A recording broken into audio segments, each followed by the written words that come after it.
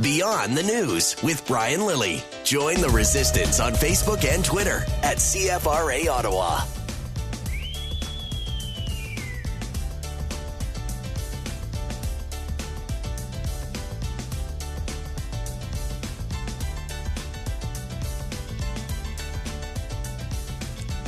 We all remember the promise, right? Canada is back on the world stage, baby. Canada's back. Justin Trudeau's in charge, and he's not going to embarrass Canada on the world stage. Not like mean Steve Harper, the guy that the whole world looked to try and help the world through the 2008 recession. Do you remember when it was the triumvirate of Stephen Harper, Mark Carney, and Jim Flaherty that were heading up committees of the G20 that everyone was looking to? And the Liberals hated that. They did not want Conservatives getting any credit for doing anything good on the world stage. So they campaigned in the last election saying, Canada is back. And that's what they said when they won. Canada's back. We are so good. Well, Canada's not back. I'm seeing people sign in from the West Coast. Hello, Elizabeth. Hello, on the West Coast, John in Sherbrooke, Quebec. We're broadcasting as usual every time we can. The opening of the show on Facebook.com or Facebook Live. And great to see people from across the country join in. Let me just tell you before we get into the rest of my opening on Justin Trudeau embarrassing Canada on the world stage. Labrador, Alliston, Ontario. Hey, guys, welcome. Join us for the rest of the show. You can listen live at CFRA.com or on the iHeartRadio app. Because you're not getting talk radio like this anywhere else that you live, let me tell you. Justin Trudeau, though, embarrassing Canada. Are you hearing about that? Are you being told about that? He promised Canada was back. We were getting respect on the world stage. And then, let's see, he went to Vietnam for the Asian Pacific Conference. He embarrassed Canada in front of all our Trans-Pacific Partnership allies. Why? He pulled out of a signing ceremony for the TPP minutes before it was going to happen. Why? He wanted to go and meet with the chief operating officer of Facebook, Sheryl Sandberg. That's all, you know. Hey, we got 11 other countries here waiting to sign a trade deal. Let's go meet with the person from Facebook. I like Facebook. People like me on Facebook. They give me the thumbs up. Yay. I'm thinking that was his mental thought process as he went through that. So he annoyed all the allies there. Canada's back. Then he went to China and he thought he was going to get a great deal. Instead, he got the back of the hand from the Chinese. Why? Because Canada's back. Then he went to India with his tickle trunk of clothes and annoyed the Indians who said, you're too Indian for an Indian. Like, these clothes are embarrassing. We don't dress like that. Not even in a Bollywood movie do folks dress the way you are. But hey, Canada's back, by the way, got snubbed by Prime Minister Modi. Then we got slapped with a new tariff on our agricultural exports to India when we got back. So, but don't worry. Canada's back. Now we're insulting yet another ally. Belgium. May not be a huge country, but remember this. The King and Queen of Belgium are on a tour of Canada. Why? To mark the 100th anniversary of Canada helping to liberate Belgium. From who? The Germans. And what do? Rideau Hall, this is not the PMO, by the way, this is Rideau Hall. They've got a Canadian and German flag up instead of a Canadian and Belgian flag. If you're in the nation's capital and you're driving around downtown, you'll notice there are Belgian flags up all over the place. On the ceremonial route, Confederation route, when there's a foreign dignitary visiting, they alternate Canadian flag, foreign government flag. That's what they do. And on most of them, they got it right. But at Rideau Hall, they show up for a tree planting, and there's a Canadian and a German flag. They're here to mark the 100th anniversary of us liberating them from the Germans. When this was noticed quickly by a Belgian journalist who was on with Bill Carroll on the Morning Rush today. Wim de Hanschutter is a reporter there, and he's been taking a lighthearted look at this and reporting on it back in Belgium. And even though he's being fairly lighthearted about it, he's still pointing out this never should have happened in Canada. I think you have Google here in Canada, so you can check if the Belgian flag is the right one. So there's no reason to, or you can't explain that this went wrong. I think you have Google here in Canada. Google. That's rather biting comment. I know he's trying to play it up as if it's no big deal, but when a foreign reporter is saying, "I think you got Google," you can check what our flag is and not get it wrong. You know, we're still, and it was brought up the other day before this happened. I saw it on SportsCenter. They were complaining again from 1992 when the Americans flew our flag upside down in the World Series. And we put up a German one for the King and Queen here to mark the 100th anniversary of Canada liberating them from the Germans. Great. Not only that, our Prime Minister is not even there. He's not even there. And Belgium's Deputy Prime Minister, Didier Reynders, is left trying to, soft shoe and sidestep this and make it like it's no big deal, not a snub at all. It's all the time better to have contact with the Prime Minister, of course. It's better to have he would have liked to have had contact with the Prime Minister. But Belgium's Deputy Prime Minister, Didier Reynders, says he understands Trudeau had something to do. As a politician, I fully understand that this may be a priority to be very close to the workers, very close to the different people involved in the steel industry and aluminium, then to organize a contact during a state visit. Very nice of Mr. Reynders to say that this is because of the steel and the aluminum visit, but it turns out even the Belgians knew long before Trudeau, before he went on his tour, long before they showed up, that Trudeau wasn't going to be there. Again, back to Wim de Handschooter on with Bill Carroll this morning, saying they knew that he wasn't coming because he was going to be on vacation. We heard stories about Trudeau being in Florida, coming back to Canada yesterday, but not for our king, but for the problems with the steel tax and so on. So we wrote about it. That's true. So I didn't even know that. The Belgians are telling us that Trudeau was in Florida and came back. He's on another family vacation. He's probably going back there. Let's see what his itinerary is for tomorrow. Just pulling that up now. No, he's in Sault Ste. Marie. So he's not going back with the wife and kids to Florida just yet. He is in the Sault and then off to Regina. You know what I'm noticing about all these places that he's going? I'll have to check on the Sault. But he was in Jonquière. He was off doing this steel and aluminum tour. And he's just going to places where liberals have seats or can get seats. He was in Jonquière. They stole a seat from the Conservatives there. Then he went to Hamilton. They have some seats there, and they're worried about losing them to the NDP in the next election. So he went to Hamilton. He's going to be in Regina, where Ralph Goodale is desperate to hang on to his seat. And he's going to be in the Sault. I honestly can't remember who the MP for the Sault is. If there's anyone from the Sault watching, please leave a comment. Let us know. But in all of this, you would think he would at least make some time for the Belgian royal family and the huge delegation they've got.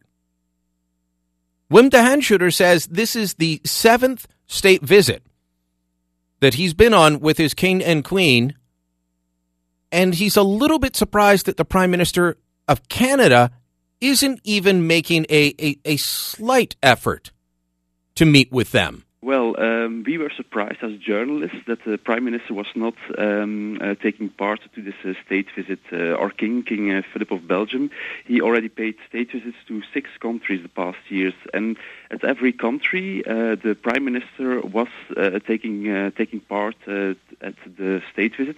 And Canada is the first country, the first of 7 countries where your Prime Minister is not in the state visit. The first of 7 countries. The first of 7 countries where the Prime Minister is not taking part in this. Interesting. It's not just the Belgian King and Queen that are here, by the way.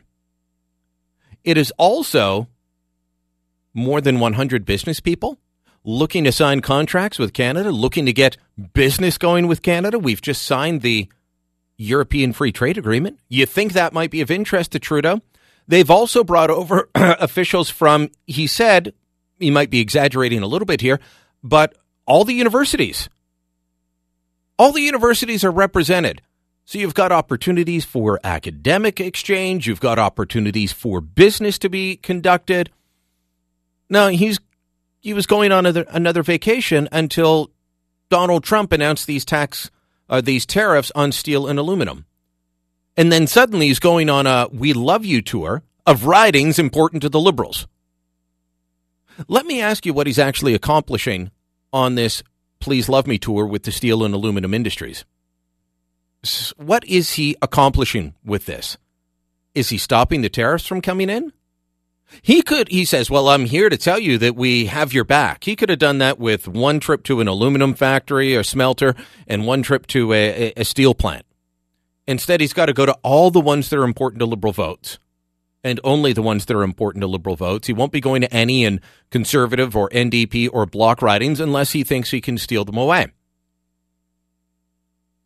But all he's doing are photo ops and tours and roundtables, which is what he knows how to do, when his time would be much better spent, the time of his top advisors that are traveling with him would be much better spent actually working the phones or going to Washington to press the flesh with people and say, here's why you need to make sure this doesn't happen. Here's why you need to make sure that Canada is not crushed by this. Now, I'll give Justin Trudeau credit. He pulled a page out of Stephen Harper's book yesterday and was all over American media, including business media, making the case. Stephen Harper did that many years ago. One of his top advisors said they had to pay some American PR team to help them get on all those spots, and it was the best money they ever spent because the return was so huge. So kudos to Justin Trudeau for doing that, but the rest of this tour makes zero sense beyond he can get votes there. He can get votes in each of these ridings, but you know where he can't get votes? From the Belgians.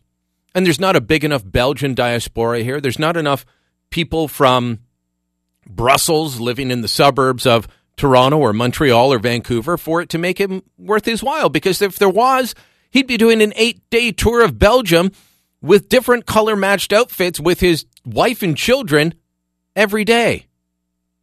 Instead, he was off in Florida until he figured out the polls are slumping and we need to get out there. I know that politicians are always about the votes. I know that that's true of every politician if they want to stay in power. But this is my fourth prime minister that I've covered.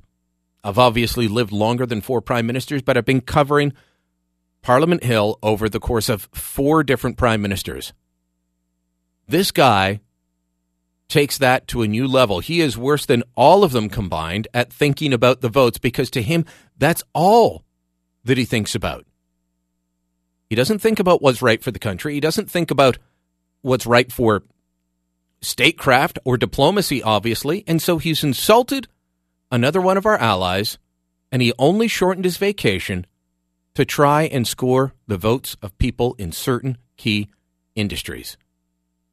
I can't wait for 2019. I don't know about you. I'm Brian Lilley. This is Beyond the News. Stick around for the rest of the show. You can listen at CFRA.com. You can listen on the iHeartRadio app. If you've already downloaded iHeart, make sure that you've downloaded iHeartRadio 2.0. Far better app. Delete the old one. Download the new one. And it is a great way to listen to radio no matter where you are. I'm Brian Lilley. This is Beyond the News. Back in moments.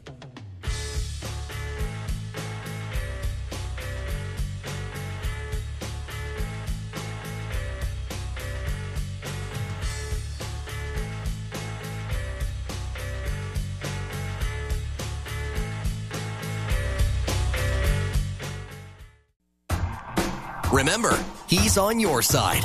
This is Beyond the News with Brian Lilley on News Talk 580 CFRA. May I have your attention, please? Brian Lilley's 5 Things You Need to Know. Number one story you need to know. Doug Ford is running as a Conservative in the Ontario provincial election. You heard him on with me last night, and he has been doing nonstop media rounds, making sure people get a chance to know who he is because let's face it, the election is on. So he was on with Bill yesterday morning. He was on with me last night. Today he was on with Evan Solomon. And he was asked about pot. And he said he doesn't believe in government monopolies. Doesn't believe in government monopolies, so he thinks there should be a free market to sell pot in free market stores, which, by the way, they're doing in Alberta. They plan on doing that in Saskatchewan.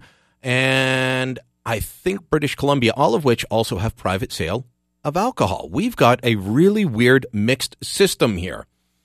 Well, Ford said the LCBO should also be able to, other retailers should be able to fully compete, not just the ones the government favors. Do you think it's fair that we just handpick a couple stores and let them do it instead of let everyone do it? It's unfair competition to other retailers. Yeah, well, it's a good point. Right now, you've got to go through this big application process, and it is arduous. It is a bizarre process. Across the river, they've got free market access. They're able to do it. They still have the government liquor store, as they do in most provinces other than Alberta. And yet, there's no problems over in Quebec. But Smokey Thomas, head of the Ontario Public Service Employees Union, he just says it's a dumb idea. Going to be blunt, that's stupid.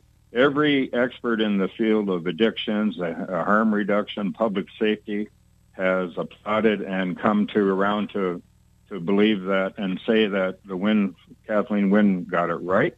And I look forward to the opportunity to try and convince them otherwise. Translation, Smokey Thomas says, help my members keep their jobs. All the experts that agree with me are the only ones that I will listen to.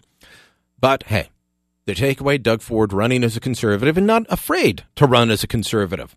Bravo. It's one of the reasons I think he'll win. Story number 2 that you need to know. The head of Britain's counter-terrorism police say they don't have a person of interest yet in the investigation into this chemical attack.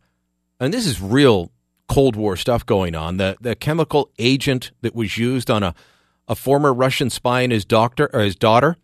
Deputy Chief Commissioner Neil Basu believes the investigation is going to continue for many weeks, and he's asking the public for more information. We are exploring all investigative avenues. This includes extensive CCTV footage from across the city and over 380 exhibits so far.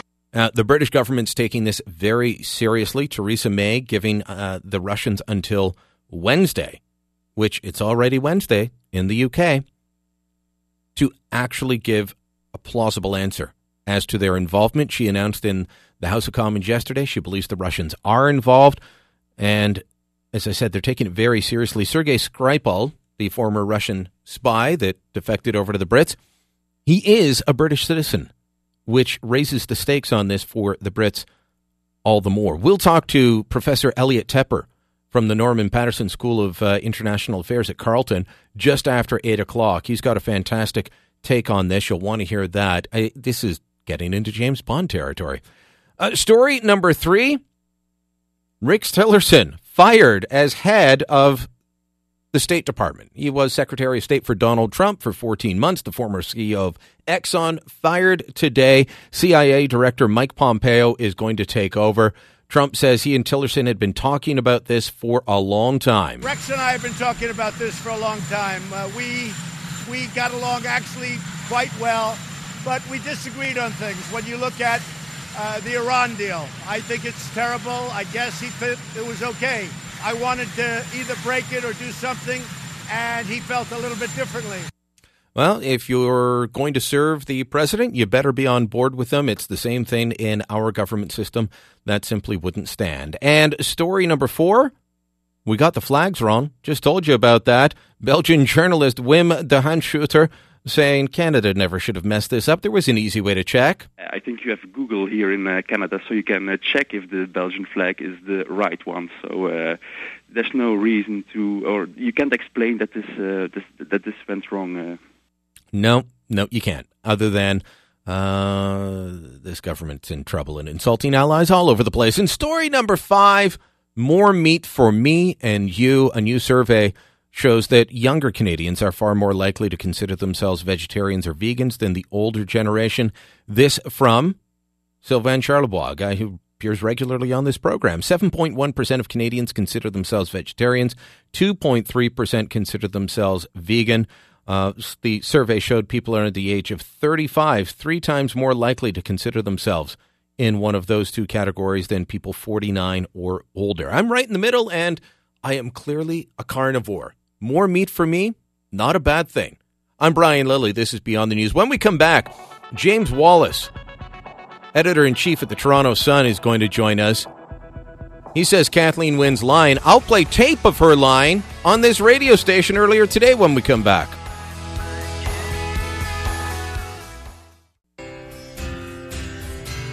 This is Beyond the News with Brian Lilley.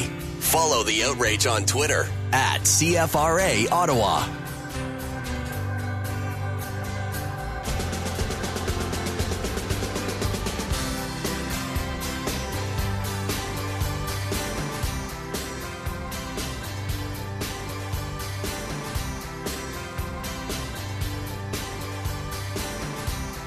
All of the candidates moved to this position of not tackling climate change and therefore cutting government across the board. I think. What the hell is she talking about? That was Kathleen Wynne asked for her reaction to Doug Ford winning the Ontario PC leadership race. And she said it didn't matter who won. I just want to play that clip for you again quickly. All of the candidates moved to this position of not tackling climate change and therefore cutting government across the board. I think that, ladies and gentlemen, is a grade 1 lie, and it's what we can expect from Kathleen Wynne throughout the campaign. The candidate doesn't agree with me, therefore they have nothing to say about the issue. The candidate will not do cap and trade or won't do a carbon tax, therefore they're against the planet, and they're going to cut jobs everywhere.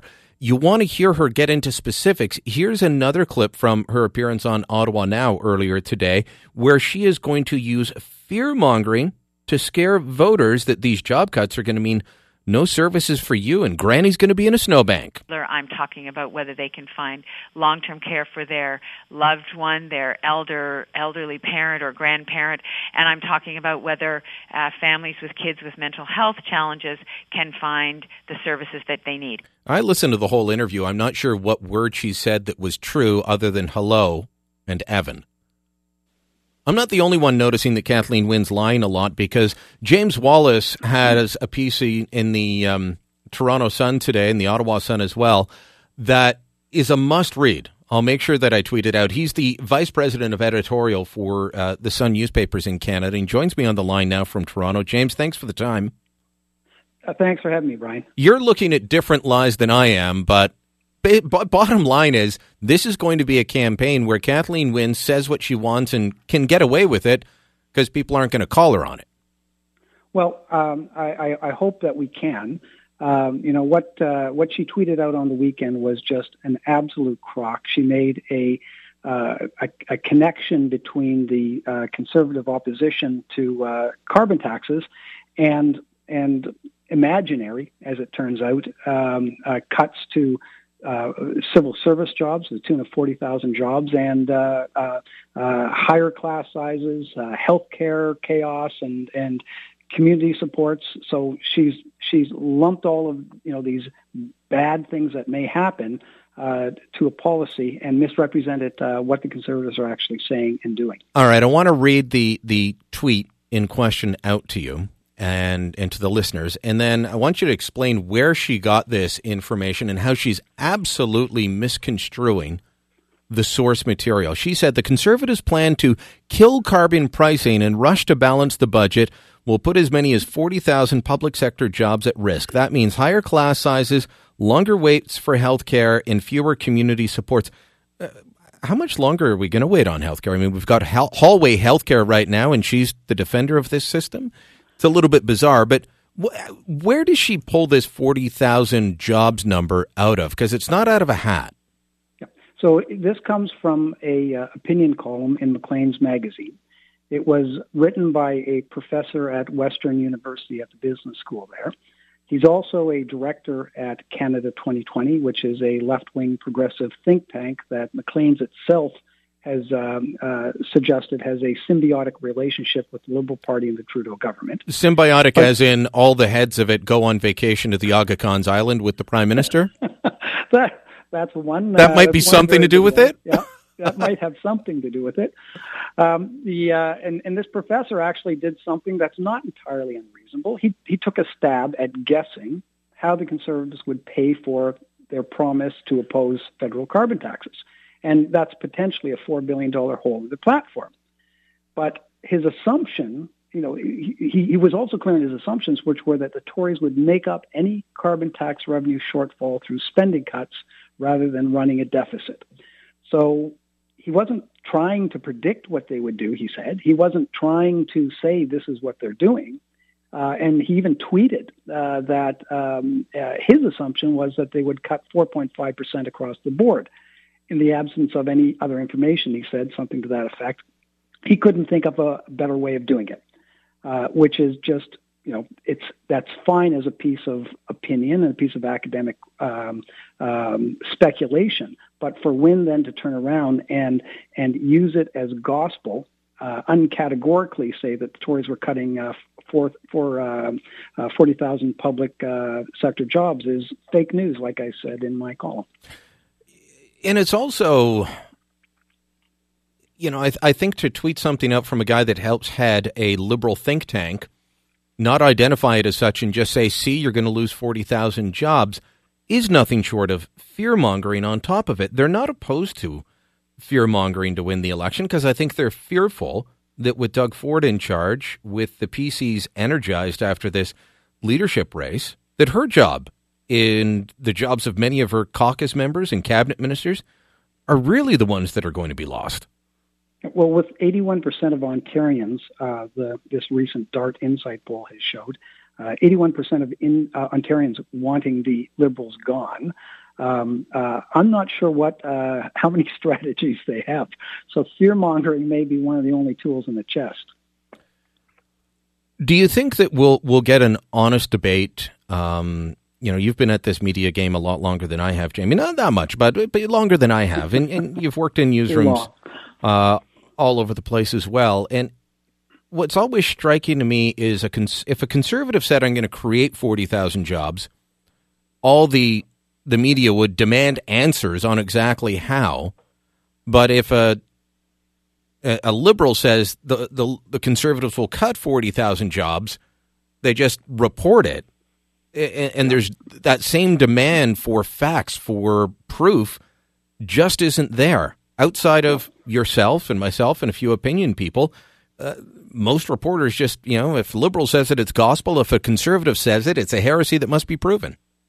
It's a real and growing issue because the stakes are that we don't get government that works, we don't get government that serves people, and that's exactly what we're getting right now.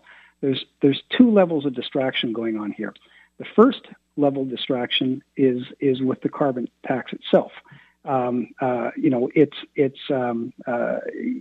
sacrilege to question the carbon tax, even though when we look at carbon taxes elsewhere, that it's highly questionable whether they do much or anything to protect the environment.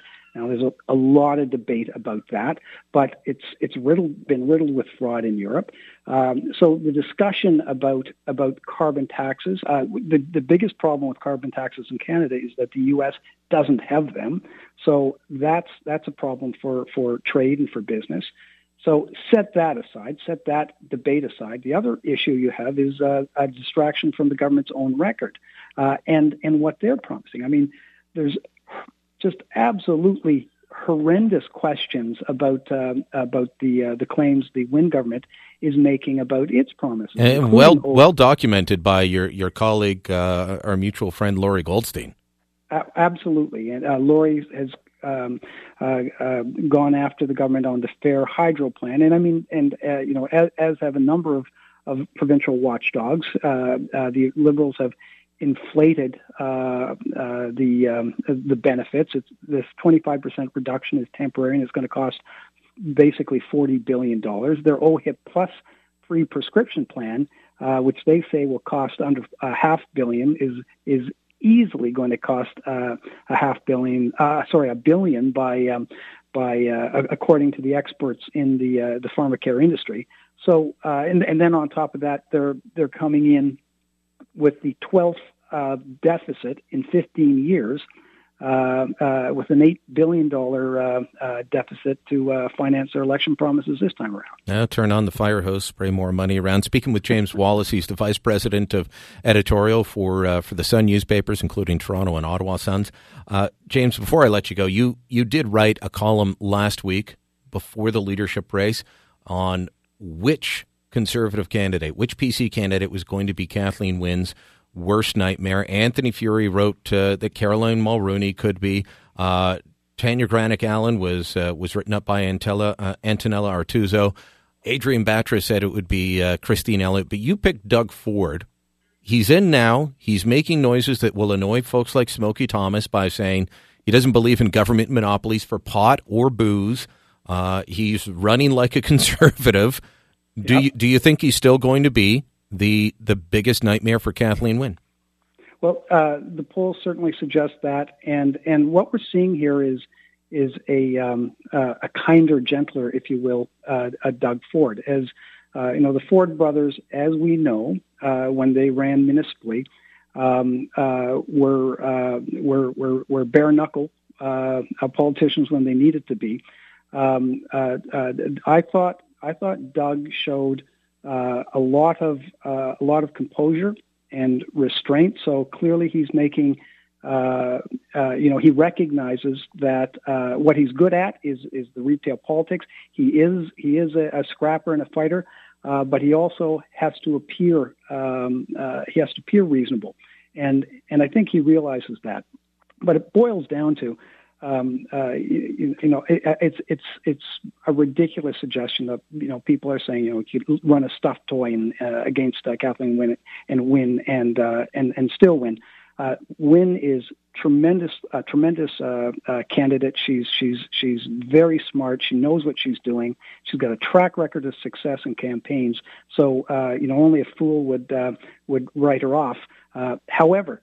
That 81% figure of people who want them gone, that's a real thing. So for Wynne, the trouble is going to be how does she get people to trust her when they have absolutely no trust in her? For Ford, it's going to be trying to present himself as a credible alternative to the Liberal chaos. Let's hope he can do it because, after 15 long years, we need to change the bed sheets in this province. 100%. Thanks for the time, James. It's a pleasure. Thanks for having me. James Wallace, the Vice President of Editorial at Sun newspapers, the Ottawa Sun, the Toronto Sun, and he's got some interesting columns up there, including one on how they are going to scrap the grade 3 testing and a literacy test that you need to pass in grade 10 in order to graduate high school. Wouldn't that be frightening? I'm Brian Lilly. This is Beyond the News. We'll play you more of Kathleen Wynne's lies when we come back.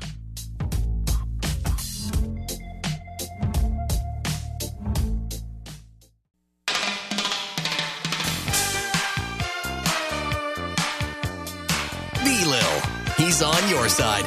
This is Beyond the News with Brian Lilly on News Talk 580 CFRA.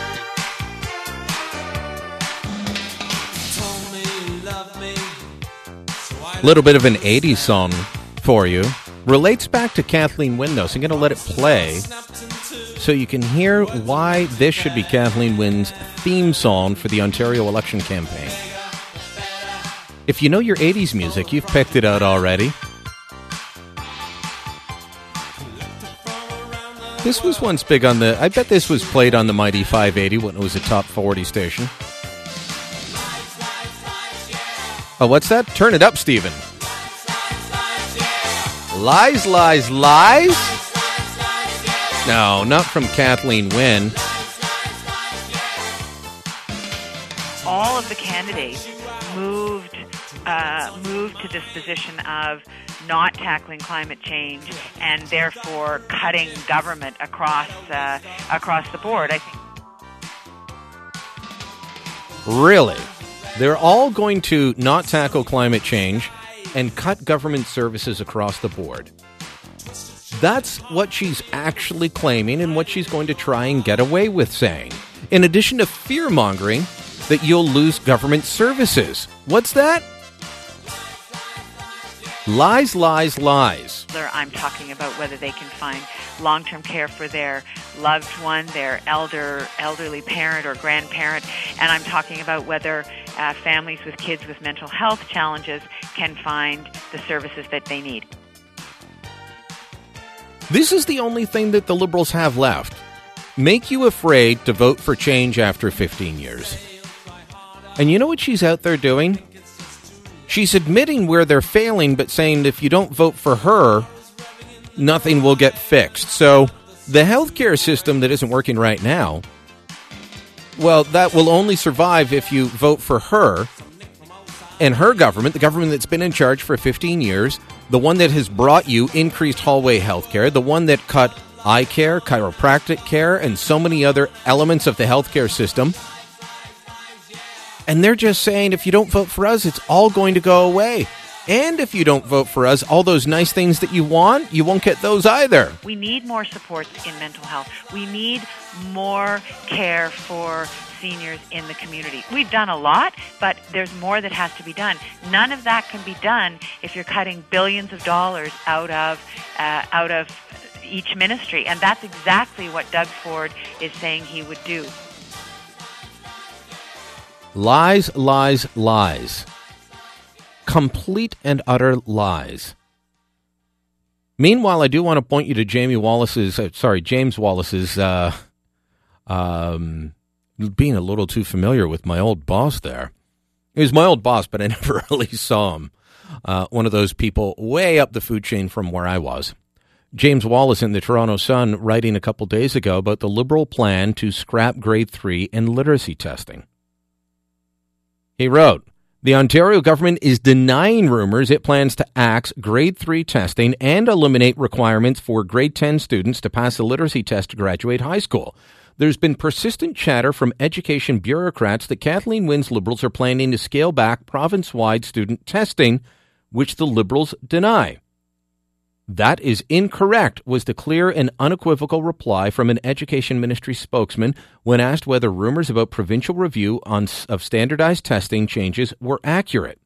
However, Dave Cook, who serves his last day Saturday, that means this past Saturday, Dave Cook, who was the head of Ontario's Independent Education Quality and Accountability Office, is one of many who's heard those suggestions. Here's what Dave Cook told The Sun. We have heard there are major recommendations coming affecting education and significant restructuring around the grade 3 tests. And we would suggest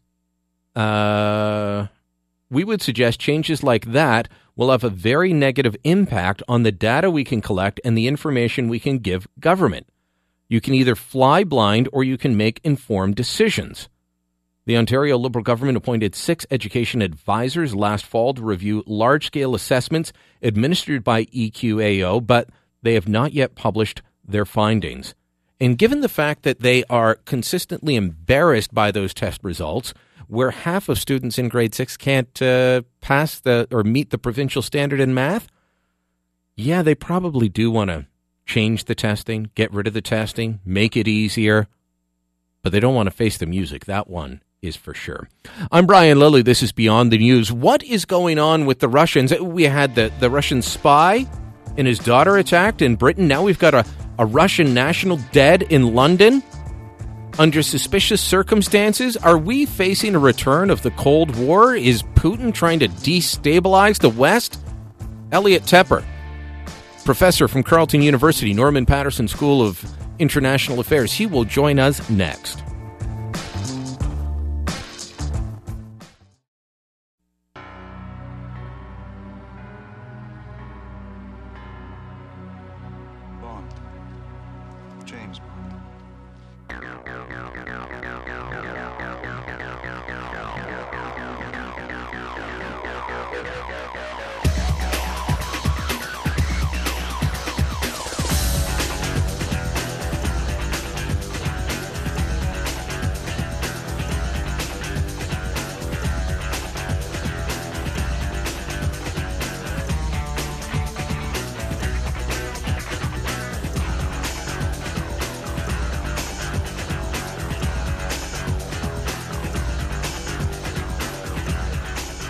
The government has concluded that it is highly likely that Russia was responsible for the act against Sergei and Yulia Skripal. British Prime Minister Theresa May in the House of Commons on Monday. Today, Deputy Chief Commissioner Neil Basu, the head of Britain's counter-terrorism police, said they are still looking for support and information from the public when it comes to the attack on Sergei Skripal and his daughter, who were attacked with a nerve agent last week. We are exploring all investigative avenues. This includes extensive CCTV footage from across the city and over 380 exhibits so far.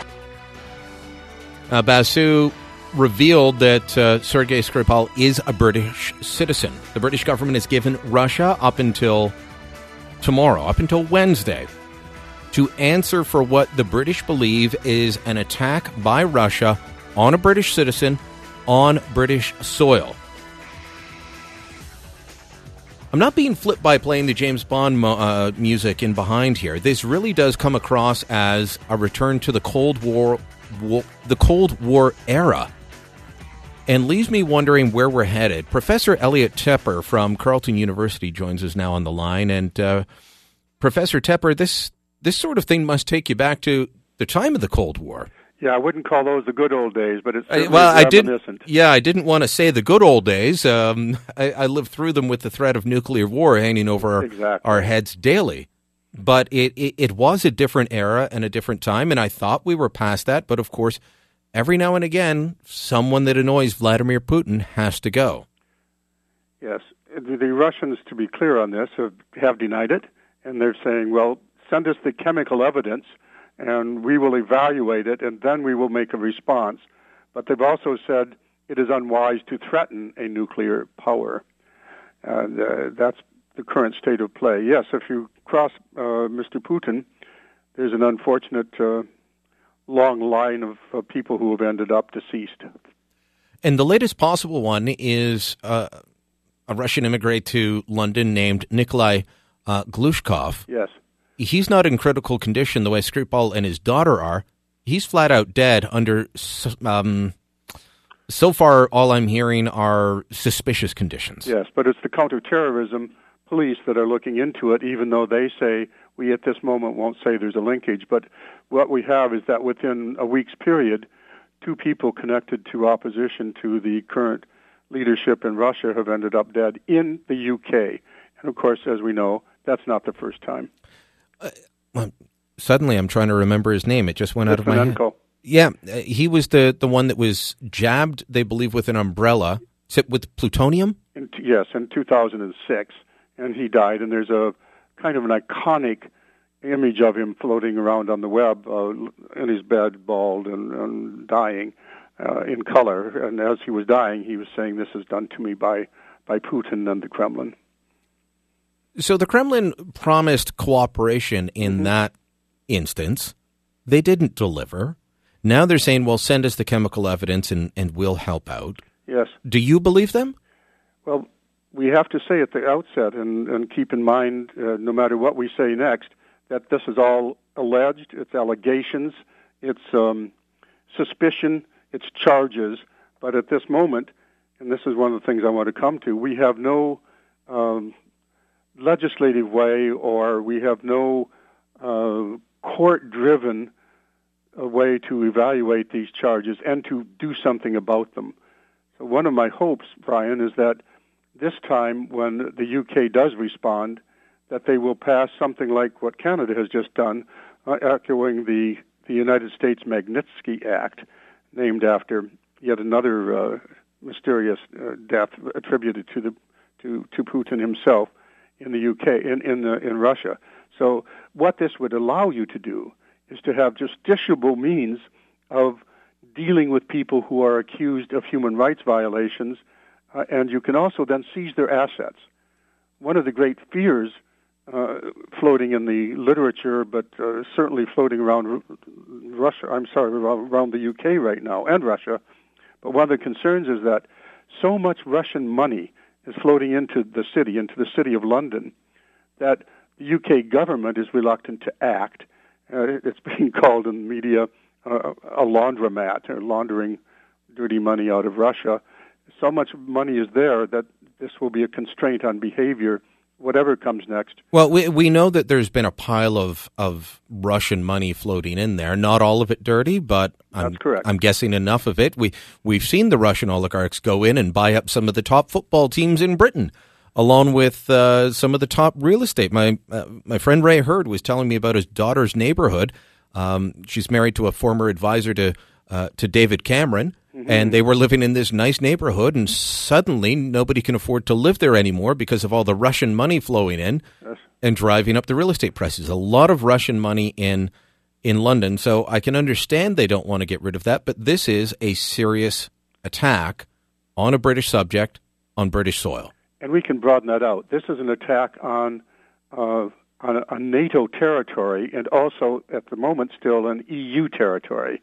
That is, there's been an attack, apparently, alleged, we have to emphasize, that does suggest that a foreign country was responsible on these, again, on the NATO territory and also on an EU territory. So there are two international or multinational organizations involved with a possible response. Now, we'll have to see if either of those, in fact, are brought into play. Well, if the Brits are able to prove that this happened because of Russia, and let's be upfront, the nerve agent used is something called Novichok, yes, developed by the former Soviet Union. Yes. This is something that they have been known to use. This has their fingerprints on it. Yes. If the Brits are able to prove, what does that do for the international order? Putin saying don't threaten a nuclear power. Well, the Brits happen to be a nuclear power as well, yes, and so are many of our allies. Yes, and nobody thinks this will escalate to that point. But you did talk about the Cold War and the cloud that metaphorically hung over all of us for a very long time that we thought was behind us, and then now we're back with North Korea and suddenly both Russia and other countries talking about nuclear matters. So the sanctions, which are one major possibility. What can the UK do? One thing they can do is work with the EU, and the sanctions that are on Russia right now are not by the UK, it's by the EU, which were put there because of the Crimea and Ukrainian issues. So those could be strengthened. And a lot of the behavior that we see coming out of Russia in many different dimensions apparently is designed to get out from under those sanctions. So if there's going to be a serious response, one response would be at home in the UK to beef up the legislative capacity to deal with so that people can sue and Magnitsky Act and others. And then internationally, and the EU has already mentioned this, that they're about to have a meeting, and that could be taken, if the UK wishes to do so, to their EU partners, as long as they're still members, and say, let's do even more on the sanctions, which Russia, we know, is desperately trying to weaken and get out of through all the many actions they are alleged to be taking to undermine both the EU and all the elections and also the West. I want to ask you about destabilization in a minute, but first, how should we be viewing Russia? And I'll put it in this context. We had the Soviet Union, then we had Glasnost, and then we thought they were moving towards democracy and being partners. They were invited to join the G7. It became the G8. Then they were kicked out. Yes. They invaded Ukraine. I remember former Prime Minister Stephen Harper greeting Putin at a summit saying, I only have one thing to say to you, get out of Russia. I guess I'll shake your hand, but yeah, you've got to get out of Crimea. Get out of Crimea. And then we had the current government come in. And I remember Stéphane Dion, and when he was foreign minister, and before that the prime minister, while he was campaigning, saying, this is just ideology with Stephen Harper. There's no problem with Russia.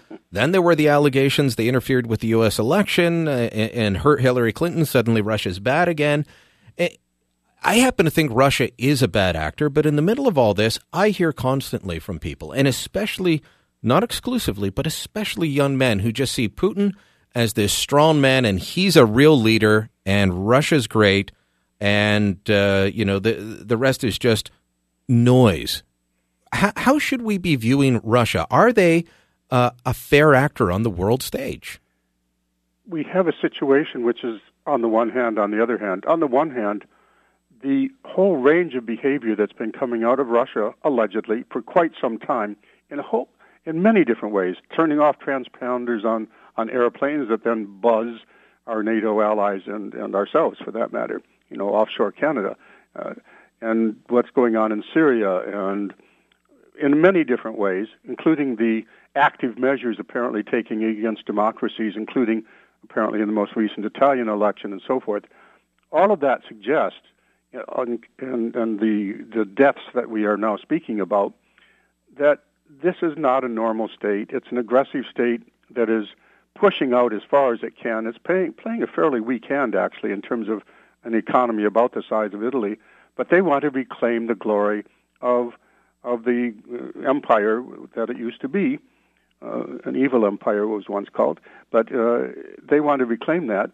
And they are taking steps that Al Capone would be proud of. I'm sorry to put it that way.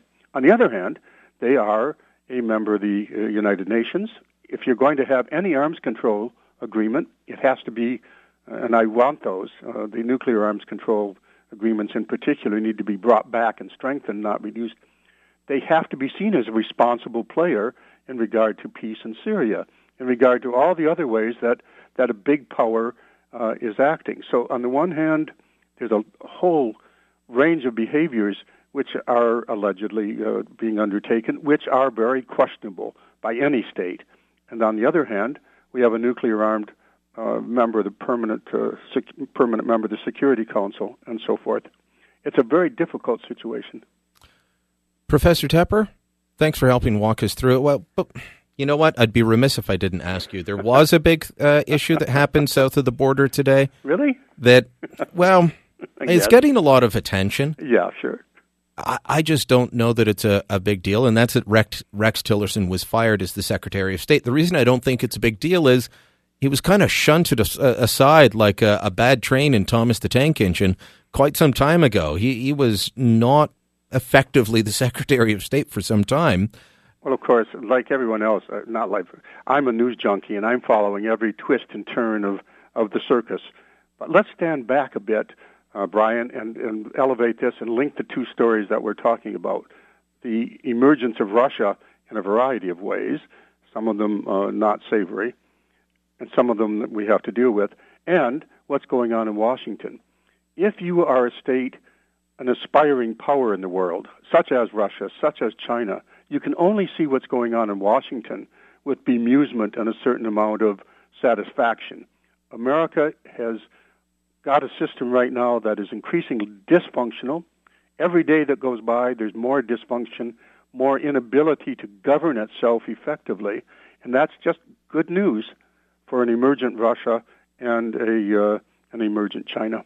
Yeah, some people are making hay out of the fact that Donald Trump was not strident enough in saying he was on side with the Brits earlier. He said, I want to talk to them, see what the evidence is, and if it's Russia, we'll denounce them. And then later on apparently came out and said, we're with you 100% after he talked to Theresa May.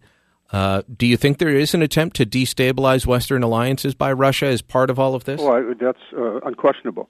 The attempt to destabilize Western alliances is one of the unifying motifs of Russian behavior in a variety of ways. We saw it in terms of the EU repeatedly and so forth. So, no, that's a goal, and undermining indeed the whole idea of a democratic system and the ability of Western states that we're part of the Western alliance to act cohesively, and that's an ongoing goal. If you take it down to what we're talking about right now, we have a situation back to the UK where they feel they can act apparently and allegedly without any fear of retribution. And when we take it to the U.S., there is this mysterious inability or reluctance or policy choice by the current administration in the U.S. to not criticize Russia in any direct and meaningful way, not to push back, not to make them pay a cost for the kind of behavior that we just saw in the UK, for example, allegedly. I think they could all use some of Stephen Harper's bluntness. Professor Tepper? Bluntness, yes, and we'll have to see behavior, however, by a major power. Thanks for the time.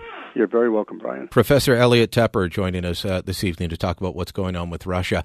When we come back, I'll give you, if there's time, I'll give you a quick update on CBC and what I found out about their walkback of their story that maligned the RCMP and tried to drive a race wedge in this country. And then just after 8:30, the Liberals say they're trying to save money. Why are they only bragging about more spending? They can't find savings after a year of study. Beyond the News with Brian Lilly on News Talk 580 CFRA.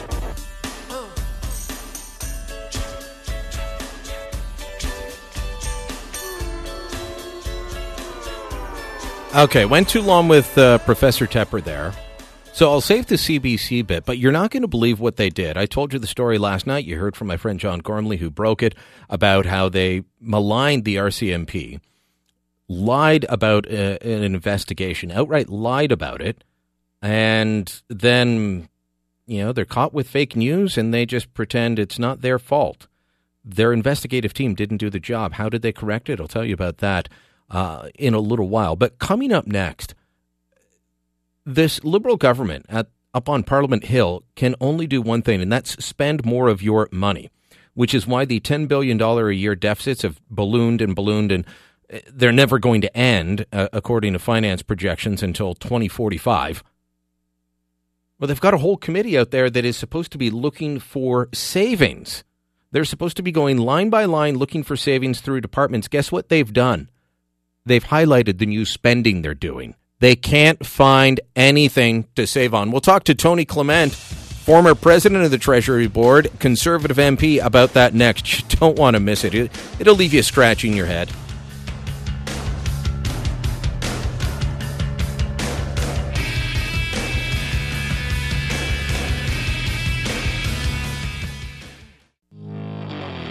Beyond the News with Brian Lilly.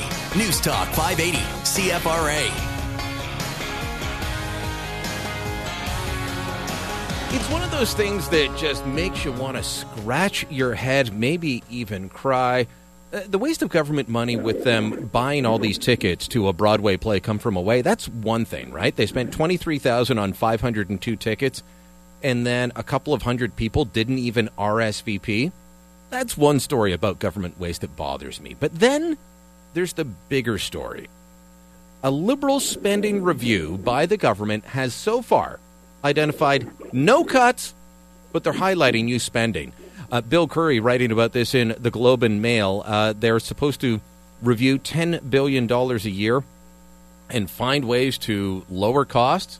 They can't do it, so they're highlighting new spending. I want to bring in Tony Clement right now. He is currently the Conservative Shadow Minister on Public Services and Procurement, which kind of touches on this, but in a previous life was also president of the Treasury Board, which, of course, they're the people that hold the purse strings and are supposed to watch the pennies that the finance minister is busy trying to spend everywhere. Tony, thanks for the time today.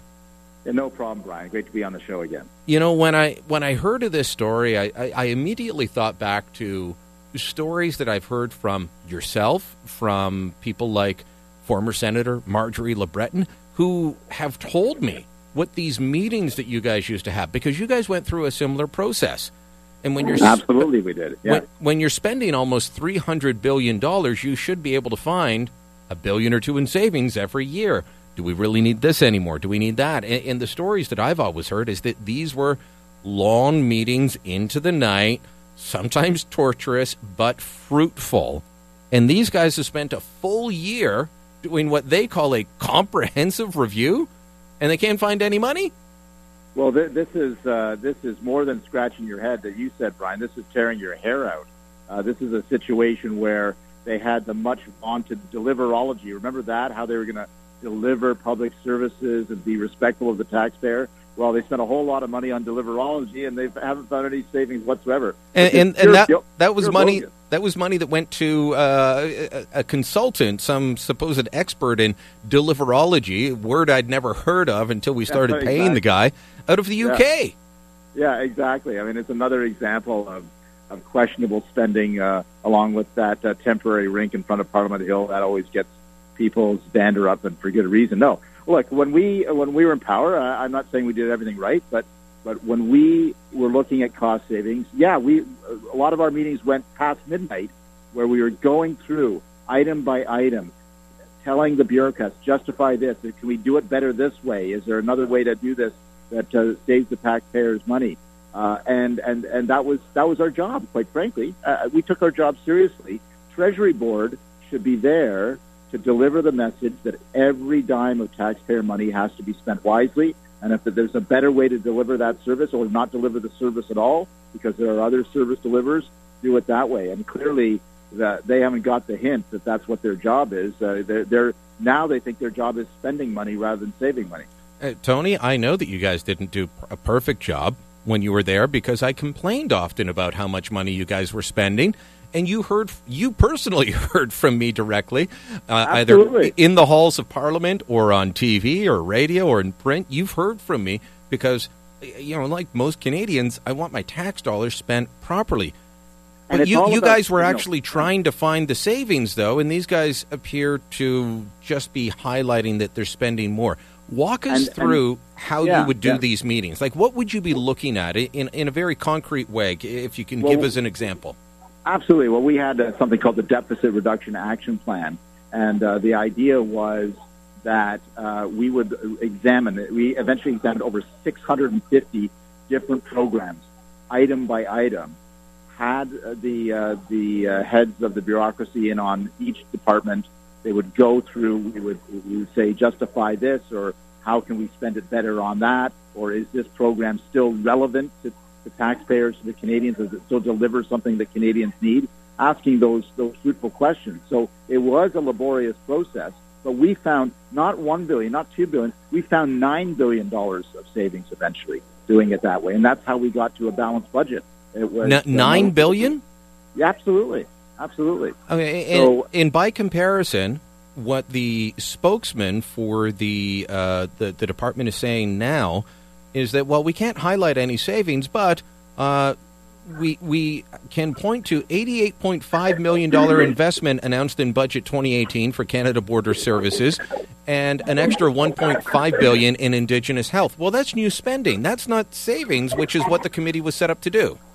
And we had a rule at Treasury Board when I was there, Brian, when we were trying to get back to a balanced budget. If a minister wanted to spend more money on something that was outside the budget, something comes up, he or she had to also find, at least try to find, commensurate savings.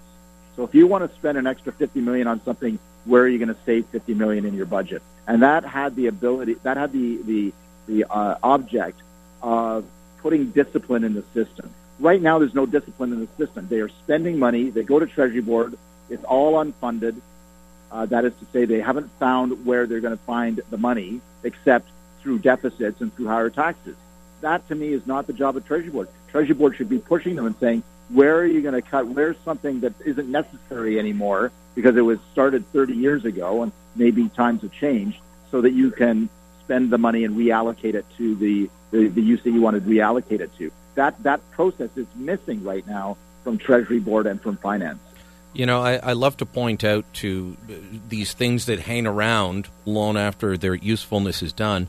The city of Detroit, as it was going bankrupt, still had on their payroll someone whose job it was to shoe the horses, but they didn't have horses anymore. But the union contract said they had to have someone to do the job that didn't exist, and they never bothered to say, you know what, we don't use horses to do the jobs that the cars and the trucks that we used to build in Detroit have replaced. So I'm sure there are examples like that at every level of government. There are at every level of government, but you won't find them unless you look for them. And I think that the current Liberal government has given up the ghost on this. They're not even looking anymore. They're just proclaiming that think of it, Brian. Think of the audacity to say, we've checked for the last 3 years or 2.5 years, we've checked under every rock, we've checked in every corner, and it just turns out that 100% of what we spend is being spent the best way possible. And think of the audacity of that, and I think it just goes to show how silly the whole thing is. It makes me yearn for the days of John Manley as the federal Liberal finance minister, because I covered John, and John would always be saying, well, I'm moving money from low priorities to high priorities. He may not have cut spending, although at times they did, but he would say, we're not doing that anymore. Here's the thing that really needs the money. And these guys aren't even pretending. We've got a government at Queen's Park, and you're an Ontarian, that promised to balance the books. Now they're going back into deficit ahead of the election. What do you expect as we head into an election next year? Are they going to ramp up the spending even more, Tony? Oh, yeah. And I think there's all sorts of hidden corners where they have already ramped up the spending to pay off this special interest group or that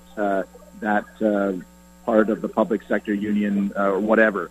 So I think this is why I really do believe that the fiscal health of the biggest province in the country and the ability to create new jobs and new opportunity when everybody's being laden with these new taxes, that's got to be one of the huge issues for Doug Ford. And I believe that he's going to take that by the bit, and he's going to really run with that. I think that's part of the message that you're going to see from Doug Ford in the weeks ahead. All right. Tony Clement, former president of the Treasury Board, now the Shadow Minister for Public Services and Procurement. Thanks for taking the time tonight out of your busy schedule. My pleasure. Do you think you could have found more savings than Trudeau's Liberals did? I mean, it's as if they're not even trying. If you had a budget of $300 billion, do you think you could find somewhere to save money other than, and I forgot about this while I had Tony with me, other than cutting books for the blind? Shame on you, Justin. I'm Brian Lilly. This is Beyond the News. I'll give you that promised CBC update when we come back. A couple of other stories you need to know. This is Beyond the News.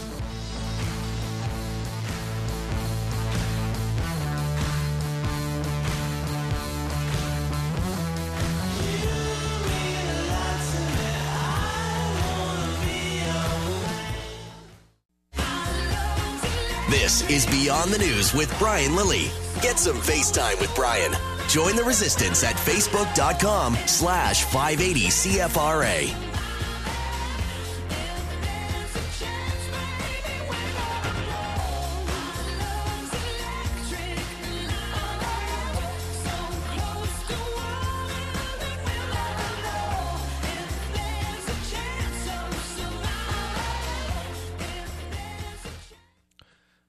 I'd say that Doug Ford is really sounding like a breath of fresh air out there.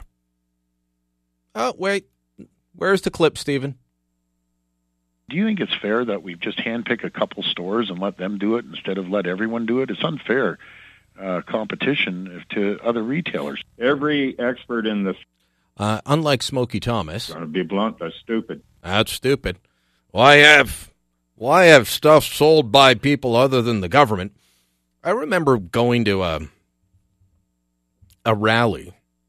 It's back when I was working as a local reporter for CFRA, and the Ernie Eves government had promised that they were going to do the P3 partnership to rebuild the Royal Ottawa Hospital, because the Royal Ottawa Hospital was over 100 years or around 100 years old at the time, and it was way down the list for hospitals that were going to be replaced. And so they said, look, we don't have the money to give you, but we've got this experimental thing, and we'll open it up to a certain number of hospitals. If you want to do a public-private partnership where it's financed, the building of the new hospital is financed privately, we can do it. Well, some people were upset that certain jobs might have been privatized out, including cleaning and food preparation. And I remember going to this rally, and it was a union member. And I'm just asking straightforward questions about, well, why are you there? Well, they're going to privatize food preparation. Do you know how dangerous that is to have the private sector make your food? And I stopped and I honestly asked, have you never eaten in a restaurant? What about where you buy your food? We think that booze and pot are so special that they have to be sold through a government store. And yet the most important thing that we consume on a daily basis, well, there'd be water. That's kind of a mixed system. You've got your local tap water, which I prefer. I'm fine with tap water. An awful lot of people buy their water from a private company, and they trust that that water's safe. But all of our food, it's not from the government, and it's safe. So this can be handled by the private sector, and Doug Ford has said he's fine with doing that. How do the Ontario Liberals attack him on this? When you consider that because Kathleen Wynne knows that there is an increasing appetite for this, she's opened it up. So, okay, I'm trying to think. The grocery store is right next to me here. You can't buy booze at. But you can buy beer and wine and plenty of local Farm Boys, Loblaws, Metro. She did that. So how's she going to attack him saying that he'd open it up to more competition? Well, she already did. Anyway, I promised you an update on the CBC story.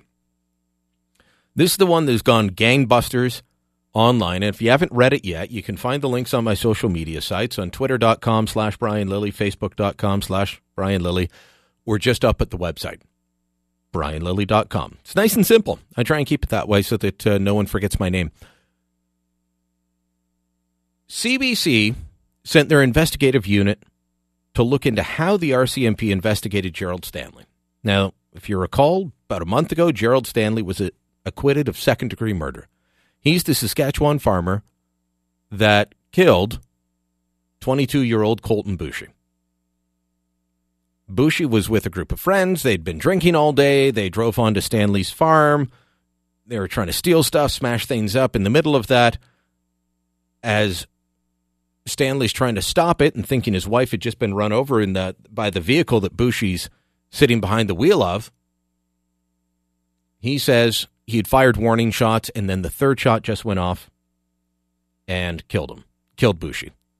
He was acquitted. The jury said, we don't think there's enough evidence here for second-degree murder. He walks.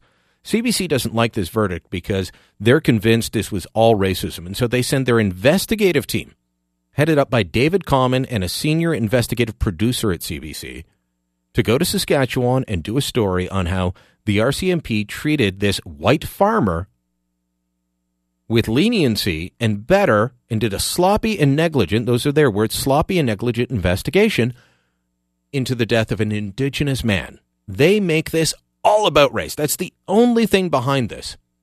And they make two claims that were later proven to be false. They claimed that Gerald Stanley was arrested, taken down to the local detachment, photographed, and released and told, come back the next day. As John Gormley said last night, it's a bit like, slap on the back from the good old boys. You're white, you just killed a native, go on home, come back when you can. It's kind of how they portrayed it. But it never happened that way. They also claimed that the RCMP never seized Gerald Stanley's clothing to test them for blood splatter or gunpowder residue. Again, not true. They did. But they went out and they got all these things. And last week, they ran the story at the top of the National and ran for 8 minutes and 41 seconds of them talking about this. 8 minutes and 41 seconds off the top. Now, granted, again, it's the third-rated newscast in a 3-horse race. It goes CTV National News at the top, Global a bit behind them, and CBC is way back, believe me.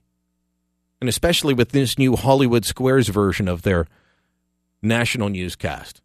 But still, hundreds of thousands of people saw it. Then it's posted online. Thousands and thousands and thousands more see it. Then it's on their radio news, and lots of people do listen to that state broadcaster across the country.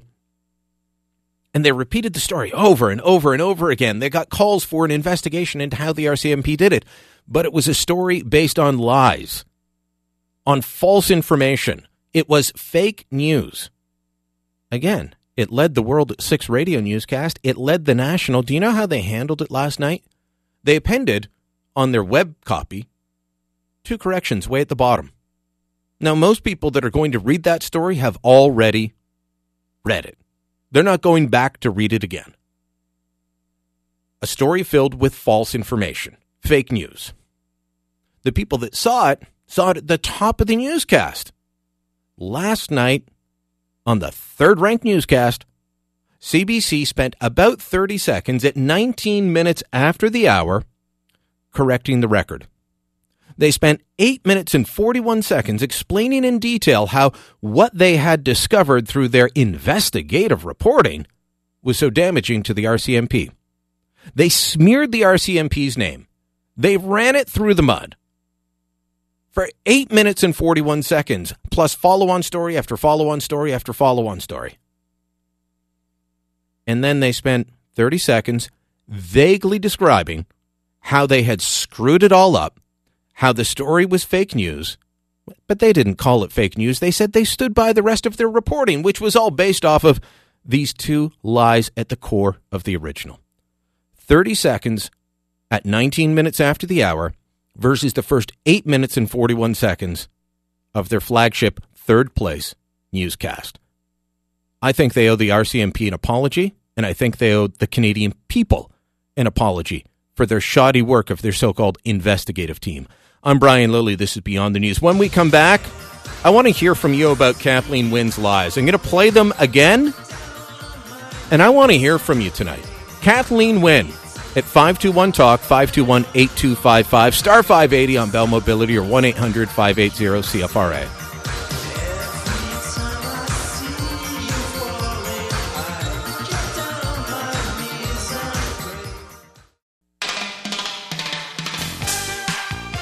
This is Beyond the News with Brian Lilley on News Talk 580 CFRA.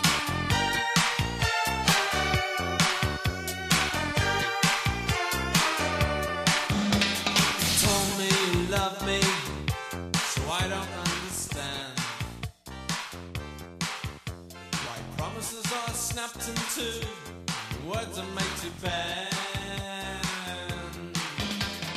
Bigger, better, some stolen from Japan. Kathleen Wynne opened her mouth today and did something she'll be doing a lot over the course of the election campaign.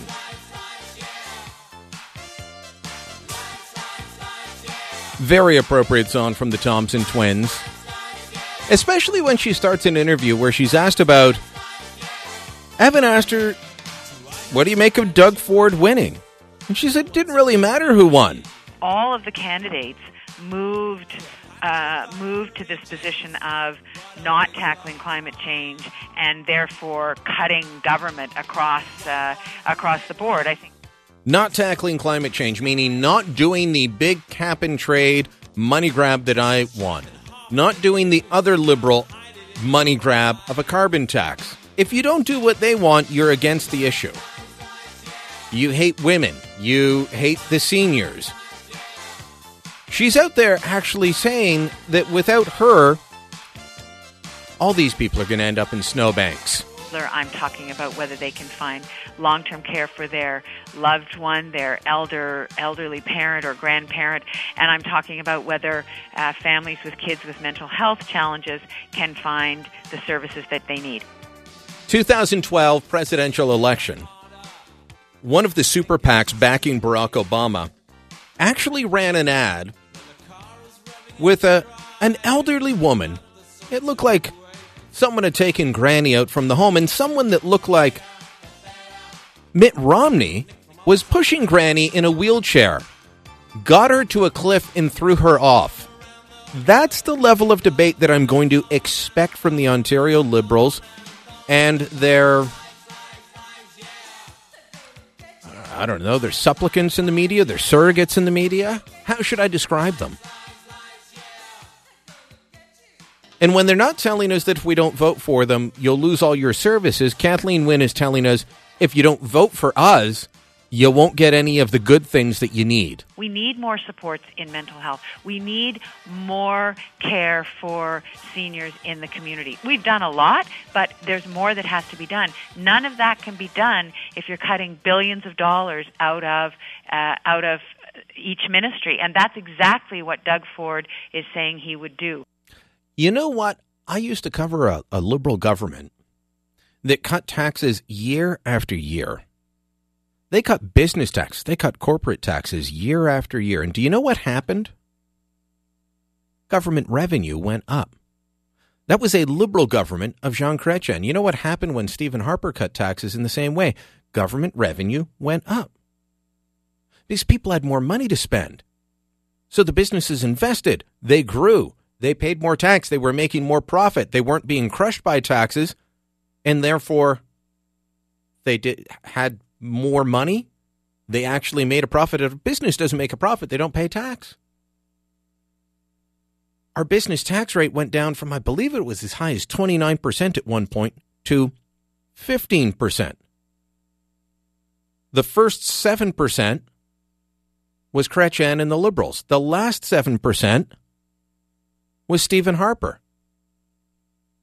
And Jim Flaherty challenged then Ontario Liberal Premier Dalton McGuinty to lower the business tax rate in Ontario to 10% so that there would be a combined maximum rate of 25%.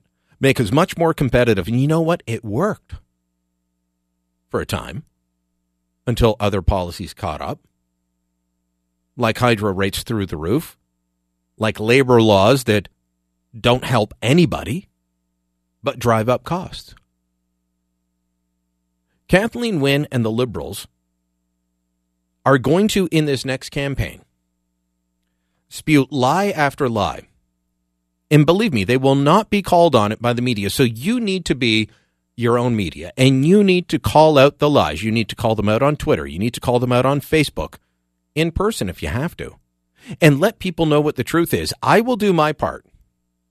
And if you see that I'm out there doing it, you can share it. You can retweet it. You can do whatever. But you can point out these problems as well and hold the politicians and the media that's supposed to cover them to account. Love to hear your thoughts on Kathleen Wynne and her lies, her attempt to push back on Doug Ford, who, in my view, is sounding incredibly interesting on the campaign trail, and who's holding his own against what's turned into a hostile media. And why is it a hostile media? Because, as I always say, as soon as a conservative is elected and they threaten for power, then they become evil. Then they have horns coming out of their heads. Then they're awful people. That's what's happening with Doug now. Had Christine Elliott won, the same thing would have been happening. Are you ready to put an end to Wynne and her lies? 521-TALK, 521-8255, star 580 on Bell Mobility. Guy, go.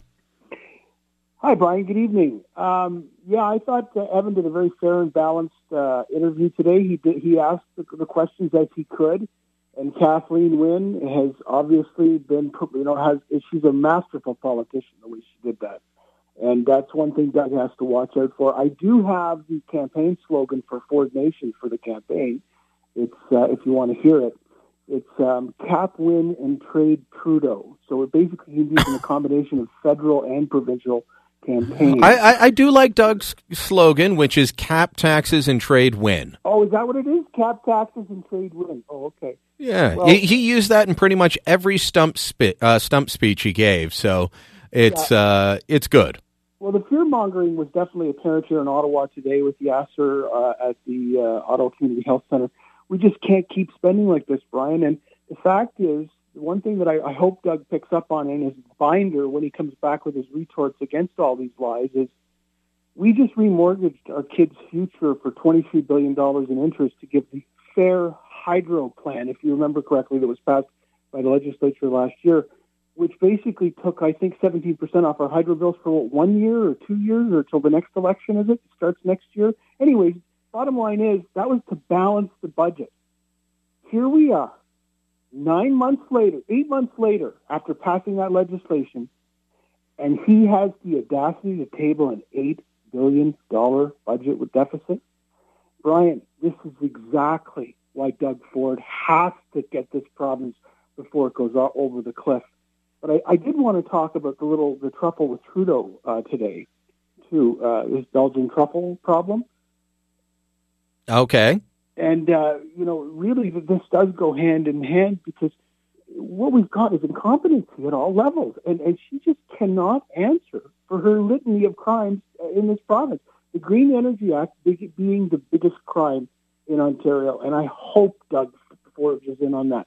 She had no answers today because she has no answers for her record. So she's just going to fearmonger. She's just going to attack. That's exactly the masterful politician that she is. Doug has to very much watch it. I hope he gets some security guards. I really do. Well, he's going to have security guards. It happens in every election for everyone that could become premier. Well, maybe the Toronto police can lend him that helicopter they used to track his brother around for 2 months. That's long forgotten and best long forgotten, the story of Rob. Well, and I think Doug's happy to put it in the past. The Globe and Mail piece today was just shameful. I was waiting for the Etobicoke High School days to come out, Brian. I figured, okay, they'll probably bring it about a month before the election. 2 days after he's elected, they bring. Do you really think oldest past story in the book? So the story is that allegedly Doug Ford sold pot back in high school. That would be the 70s. Do you think that people are going to? Are they going to hold it against him when the Ontario government is about to become the biggest purveyor of pot in the country? Thanks for all you do, Brian. It's appointment radio, and I got to tell you, I make it a point every night to make you on my Facebook Live. I hope you do more of that. Thanks all right. for all you do. Thanks so much, Guy. 521-TALK, 521-8255. Kathleen Wynne wants you to believe a bunch of lies. Are you taking them? 521-TALK, back in moments.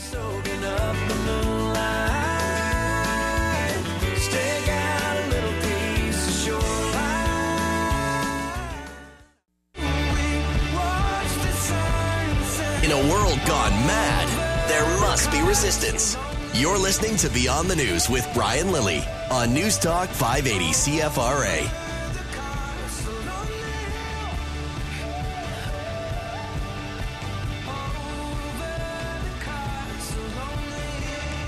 So something shocking is happening across the hallway at TSN 1200. They're actually covering a senator's win, and they don't know what to do about it. I was talking with A.J. Jakubek in the hallway there, and they've been saying for the last few days, you guys have a far more interesting job than we do.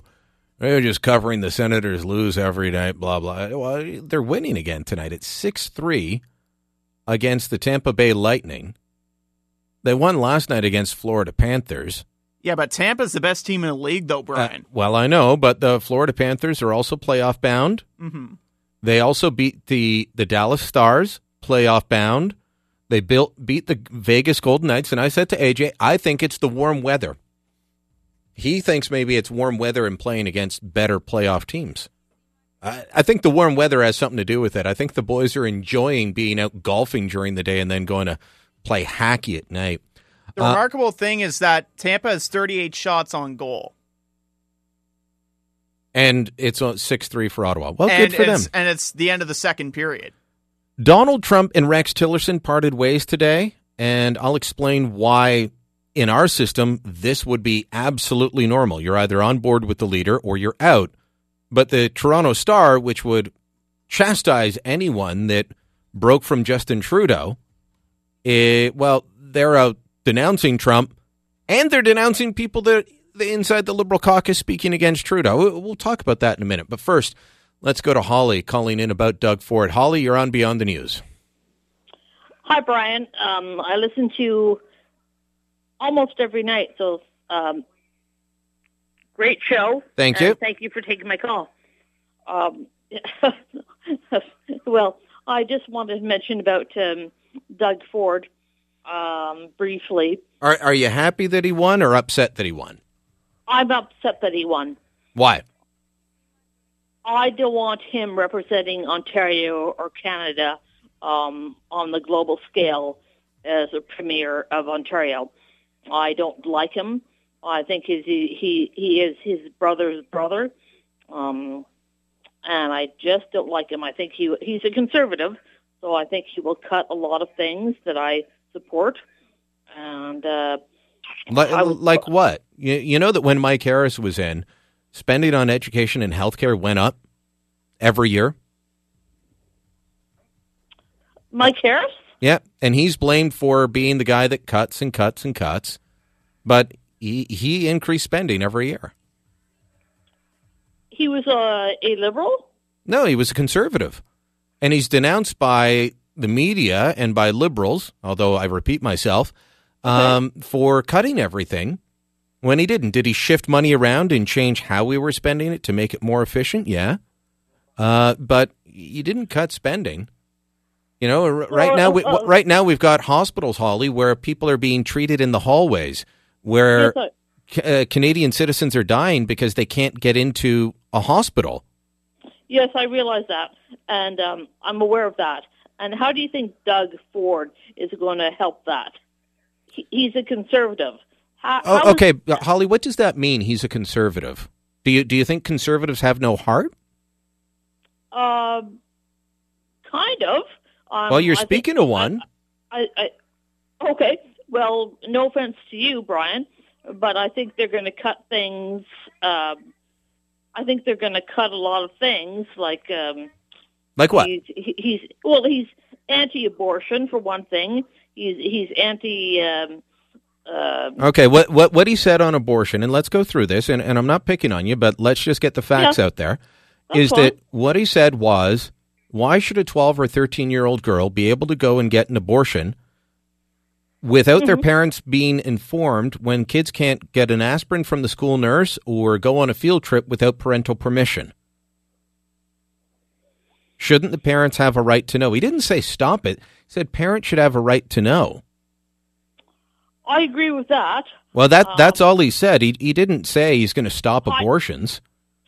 Okay. And he actually can't, because it's a federal. Well, I'd say it's a federal law, but we have no federal law. So what else what else makes you nervous about him?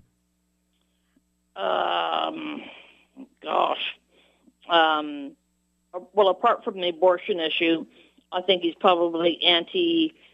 Although I don't know for sure, he's anti same-sex marriage. He's a conservative. He's a bit. He's Holly, come on. Same-sex marriage. Do you know why same-sex marriage exists in this country? Because in 2003, Ernie Eves, who was Premier of Ontario, said he would not challenge a lower court Ontario ruling. And it was legal for 2 years before Paul Martin and the Liberals made it federal law. That was Ernie Eves, a conservative. Okay. So, I think you might read the Toronto Star and listen to CBC a bit too much if you think that conservatives just go around sitting under bridges like trolls hating people. Well, that's what I believe. They want to save money. They want to cut. They want to save on the cut down the deficit, which the Liberals are raking up, according to everybody else. According to the numbers. Well, yeah, the numbers. Okay. I don't. Just in my opinion, I know we were going to debate this. That's why I was kind of nervous to get on the air with you. But I'm being gentle here, Holly. Yeah, you are. Yeah, you are. You're being very kind. But I think that you. I mean, I'll think up some books or articles, and I can send them along. Leave your email address with Stephen, and I'll send them along, because I think you've got a mistaken view of conservatives. You make people that believe in conservative principles sound like we live like a troll under a bridge. I mean, Stephen Harper ran the country for a decade, and we were well respected around the world, and the country ran fine, and nothing fell apart. Are you a little biased? Well, yeah, because I'm a conservative, and I'm open about that. Yeah, unlike most people in the media that, when they say they're neutral, they're liberals. Yeah. And he's his brother's brother. Don't you think the apple doesn't fall far from the tree? I'm not saying he's what was his brother's name? Rob. Rob, yeah. I've met them both. They're two very different men. Are you exactly really? Like your sister or your brother? Are you exactly like your siblings? Because I'll tell you, I'm not. No, I'm not. Of so, course I'm not. I'd be rather upset if somebody held something my brother did against me when I had nothing to do with it. Fair enough. I just don't like Doug Ford. Well, I don't like. He's a big ape of a man, and okay. Well, so now we're down to fat shaming. I got to take a break, but if you want those articles or anything, leave your email with Stephen. I'm Brian Lilly. This is Beyond the News. Back in moments.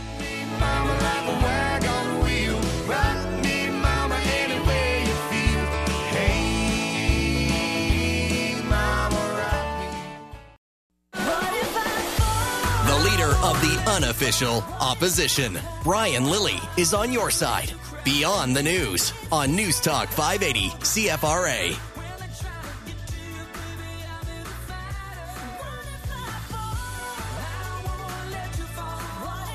I can tell you all the ads that keep playing for the Glen restaurant have me looking at their menu right now, trying to find out if I can get black pudding tomorrow. Do they have black pudding? Potato scone, eggs, bacon. I'm just drooling, but doesn't he look like they have breakfast? Scotch egg, though. I like Scotch egg. 521-TALK, 521-8255, star 580 on Bell Mobility. Talking about Doug Ford versus Kathleen Wynne, and, of course, what you have to remember is that Kathleen Wynne is just going to lie, get out. All of the candidates moved to this position of not tackling climate change and therefore cutting government across the board. I think, and those are the kinds of lies that Holly believes. I can sit with a Liberal and argue with them using facts. And if we want to stay on facts all day, maybe I'll convince them, maybe I won't. But if you just have Liberal talking points from the media, well, that makes the conversation a lot more difficult, doesn't it? James, you're on Beyond the News. Yes, Brian. Doug Ford is a fresh air, as you said at the start of your show. Is a fresh Caribbean breeze passing through Canada. No. He hates immigrants. Doesn't like anyone from the Caribbean. Yeah. That's what we're going to hear, James. Yeah, as usual. But I tell you, when the last time I was at a Ford rally down in Toronto, it was Jamaican, Chinese, Greek. Everybody was there. I heard that, and I've never met him. I have never been in his surroundings, but from the time you listen to this guy, you can see he's a down-to-earth guy, just like his brother. I work with a guy who sounds exactly like Holly. You used to be like Holly, or you knew someone like Holly? I said I worked. Okay. I'm working with a guy who sounds just like Holly, a staunch Liberal. I believe these people have something special about them. I believe Catherine Wynne gave them some dirty water to drink. Yeah, I truly believe that. She washed something and she gave them the water to drink. Well, it's language. You know, it's just people going on feeling and emotion rather than thinking. Look, I used to believe the Liberal line, James. And then part of what happened was I grew up, I started paying taxes. I moved to the Soviet Socialist Republic of Quebec, where socialism, I was told by CBC and the Toronto Star that socialism was great there. And it worked wonderfully. And then I went there, and it's awful. And you don't want to, Quebec's not awful. It's just the government system, which is much more socialist than the rest of the country. You're thinking, who wants to live with this? These people, they just don't like change. As though they love to remain in darkness, in backwardness. They don't like to see, when they put their hands in their pocket, they don't want to feel that they have money in their pocket. They want Catherine Wynne to be taking every cent. Just like the guy I said who sounds just as this woman, all his defense is that what do we believe? The government have to have money to build roads, to build infrastructure. But that doesn't mean to say you should not have money to maintain your kids, your family. It has to be balanced. And right now, I don't think it is at all. No, it's just not. It is not. All right. Thanks for the call, James. All right. You're welcome. Which riding do you live in, by the way? Do you know? Ottawa. I do. But which part of the city? Do you know which riding you're in? I live South Keys area. Okay. So that is Karen Howard is the PC candidate. She's running against John Fraser. John's a really nice guy. I like John. But he's with the wrong party at the wrong time. And anybody who represents the Liberal, it could be my blood, I would not vote for them. Yeah, they got to go. And Yeah, like I've said many times, I like John, but he's on the wrong side here. So Karen Howard, look her up. She is the local candidate. Thanks for the call. All right, you're welcome, Brad. Let's go to who's next? Well, we got two Daves. Let's go with Line 5, Dave. Line 5, Dave, you're on Beyond the News. Hello, Line 5, Brian. Everything's okay, I hope. It's going well. I'm glad. So let me ask you a question. As you seem to be a conservative, expert professional in this city, and after the Kathleen Wentz stunt, you are a hero. It's like, getting a liberal and then you still being a conservative. Good job. So, well, you live under that system. It makes you realize it doesn't work. It's smart. I'm pretty young, so I only recently, I say I'm 25. I only became aware at 15, and it only really mattered until like a year ago. So forgive me for, I didn't vote, so forgive me totally. Well, I hope you do this time. Okay, I will. So if we hate Kathleen now, and we like Trudeau, but then we hated him eventually, I liked Mr. Ford, RIP, and I like the new candidate. Although I'm asking you honestly, why do you think we'll eventually hate this man? Well, I don't think I will, unless he angers me. I don't hate Stephen Harper, but the public can be fickle. And when it comes to Stephen Harper, I'll tell you, I talked to people that campaigned door-to-door in the 2011 campaign. And what they would tell you is that Stephen Harper was the number one asset for the Conservative Party of Canada at that time. People couldn't get enough of Stephen Harper. By 2015, in politics, anybody can overstay their welcome. He'd been prime minister almost a decade. Yeah, right. He was also facing a united opposition with an awful lot of union money that was spreading lies about him. Now, when I say something negative and a very about powerful social media and internet movement, and it was funded by union money and money from the United States primarily. Now, when I say something against Justin Trudeau, I try and not make it personal. I don't criticize him or his family. He appears to be a good family man, a husband, father. That's great. The only time I've criticized Sophie Trudeau is, one, her singing, and two, when she came out and was defending the trip to India and blaming the staff for all those outfits. So you've got to criticize people based on their policies. If I'm going to India, I'm going to try to dress like they do. And there was pictures in India of him in suits, with all due respect, but it wasn't as funny as him in a turban. Well, he wore them too many times. Okay. He wore the outfits too many times. Did you notice that he was basically snubbed by the Prime Minister, and Sikhs kind of took happiness in what he was wearing? And the Prime Minister's against Sikhism, and it was a big deal that he was representing Sikhism, kind of, and that's maybe why he got snubbed. He got snubbed because he's too close to a Sikh separatist movement. Interesting, very interesting. Can you imagine the reception? Let's say the Belgians showed up, and, they did. But let's say that they were snubbed because they supported Quebec breaking away from Canada. Yeah, good. That would not go over well in Canada. Now, they don't. They obviously don't, because they're meeting with Quebec businessmen. But when Charles de Gaulle showed up, Justin's father showed Charles de Gaulle the door. It was Pearson back then. I don't know who the fellow is. Charles de Gaulle was the president of France, showed up in the late 60s and said, from the balcony of Montreal City Hall, beautiful spot if you haven't been there, he's on the balcony of Montreal City Hall. He'd been greeted as a hero. He was a war hero in the Second World War. And he stands there and he says, Vive Quebec libre. Vive a free Quebec, he called for. The Canadian government threw him out and said, don't come back. Well, we've got a prime minister, and he's not alone in Canadian politics, hanging out with Sikh separatists that have used violence to try and get their own homeland.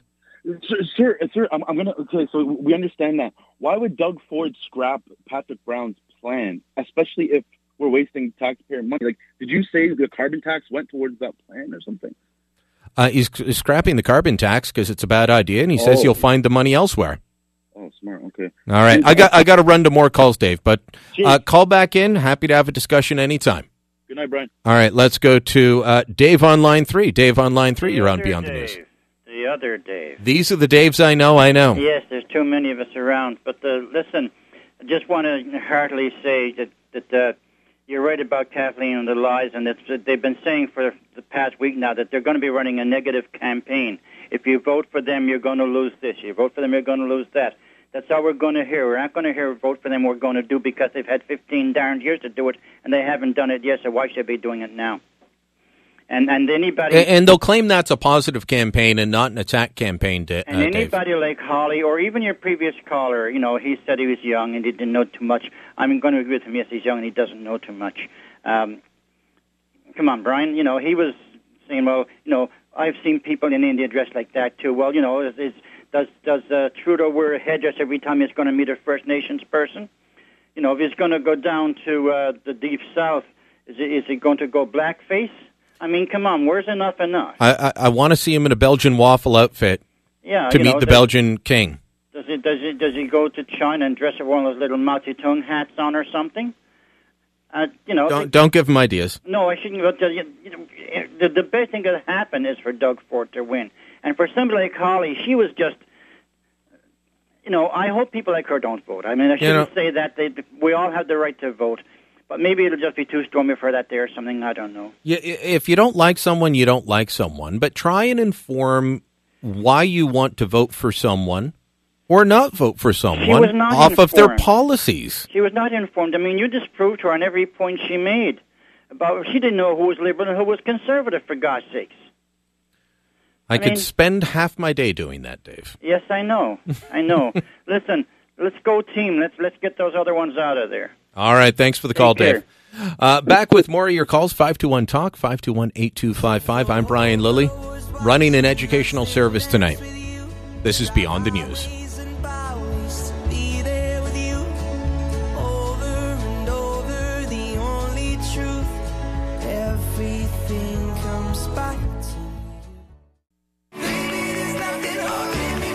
Insurgent.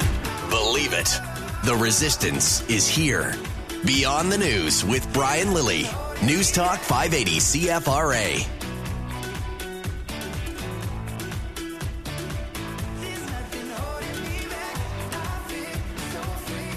I'm being bombarded by liberals on Twitter saying it's not Justin Trudeau's job to greet foreign dignitaries. That's the Governor General's job. I'll reply to that if we have time after these calls. George in the Prior, you're on Beyond the News. I have a good, difficult question for you here. All right, go. Okay, you mentioned Ford about drugs and Kathleen Wynne about marijuana and that stuff, right? Yeah. Okay, a father goes down the street, finally finds out his son is doing marijuana, and decides to beat him to death, and somebody interferes and stops him. What should happen to the father? He's beat his son to death? No, would try to beat his son to death when he just finds out he's doing what should happen to the father. He should be going to jail. Why? Why? Because it's he assault. Wants to get his son out of the drugs. Should he be going to jail for that? You can't beat people, George. Bottom line. Well, then what does he do to get him out of drugs? You know they won't get out of it. Okay, George, get to a sane point, please. That is the point I want to know. I want to know what happens with these George, people. you know what the law is. You can't beat people within an inch of their life, or you face charges and go to jail. Yeah, so what do you do then? If you marijuana is about to be legal whether you like it or I like it. Yeah, because and there's a lot of people out there who aren't going to like it, Okay, and don't vote Liberal in the next election. So then it was Justin Trudeau that brought it in, not me, not anybody else. So what happens when somebody brings marijuana into your apartment building and you're allergic to the stuff? And you could die from it. Okay, I've never heard of anyone being allergic to marijuana. I have. Okay. So what do? You just well, it looks like they're going to ban it in multi-unit dwellings in Ontario, but we'll see.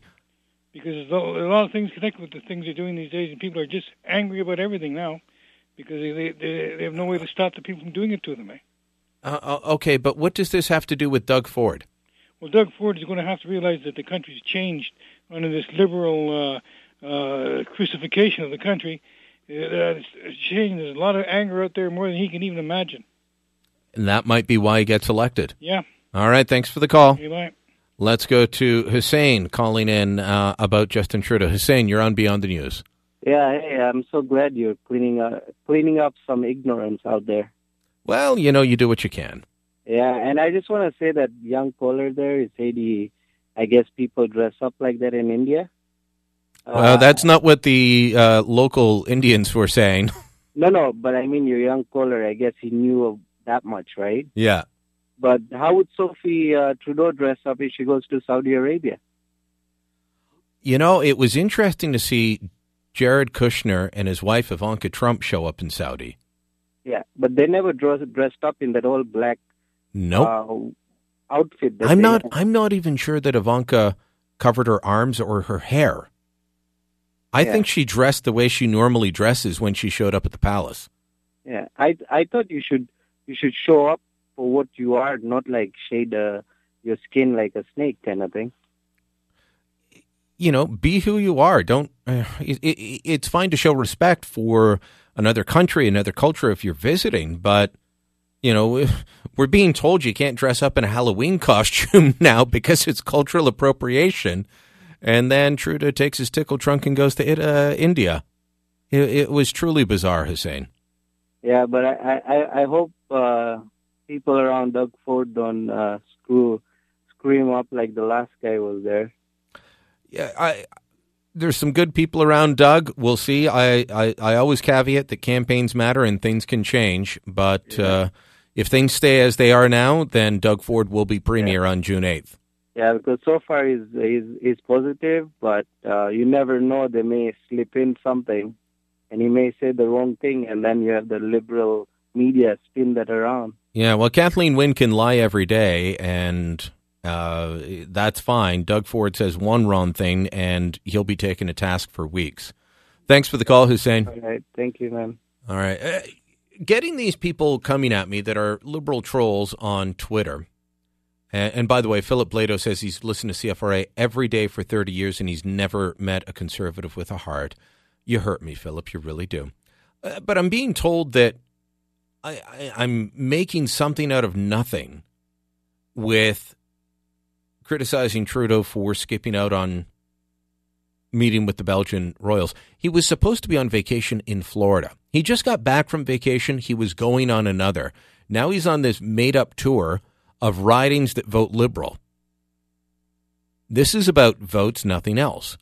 But as for the claim by the Liberal trolls that the Prime Minister never meets visiting foreign dignitaries, Prime Ministers, Presidents, and so on, I can tell you that I have been to many of these events,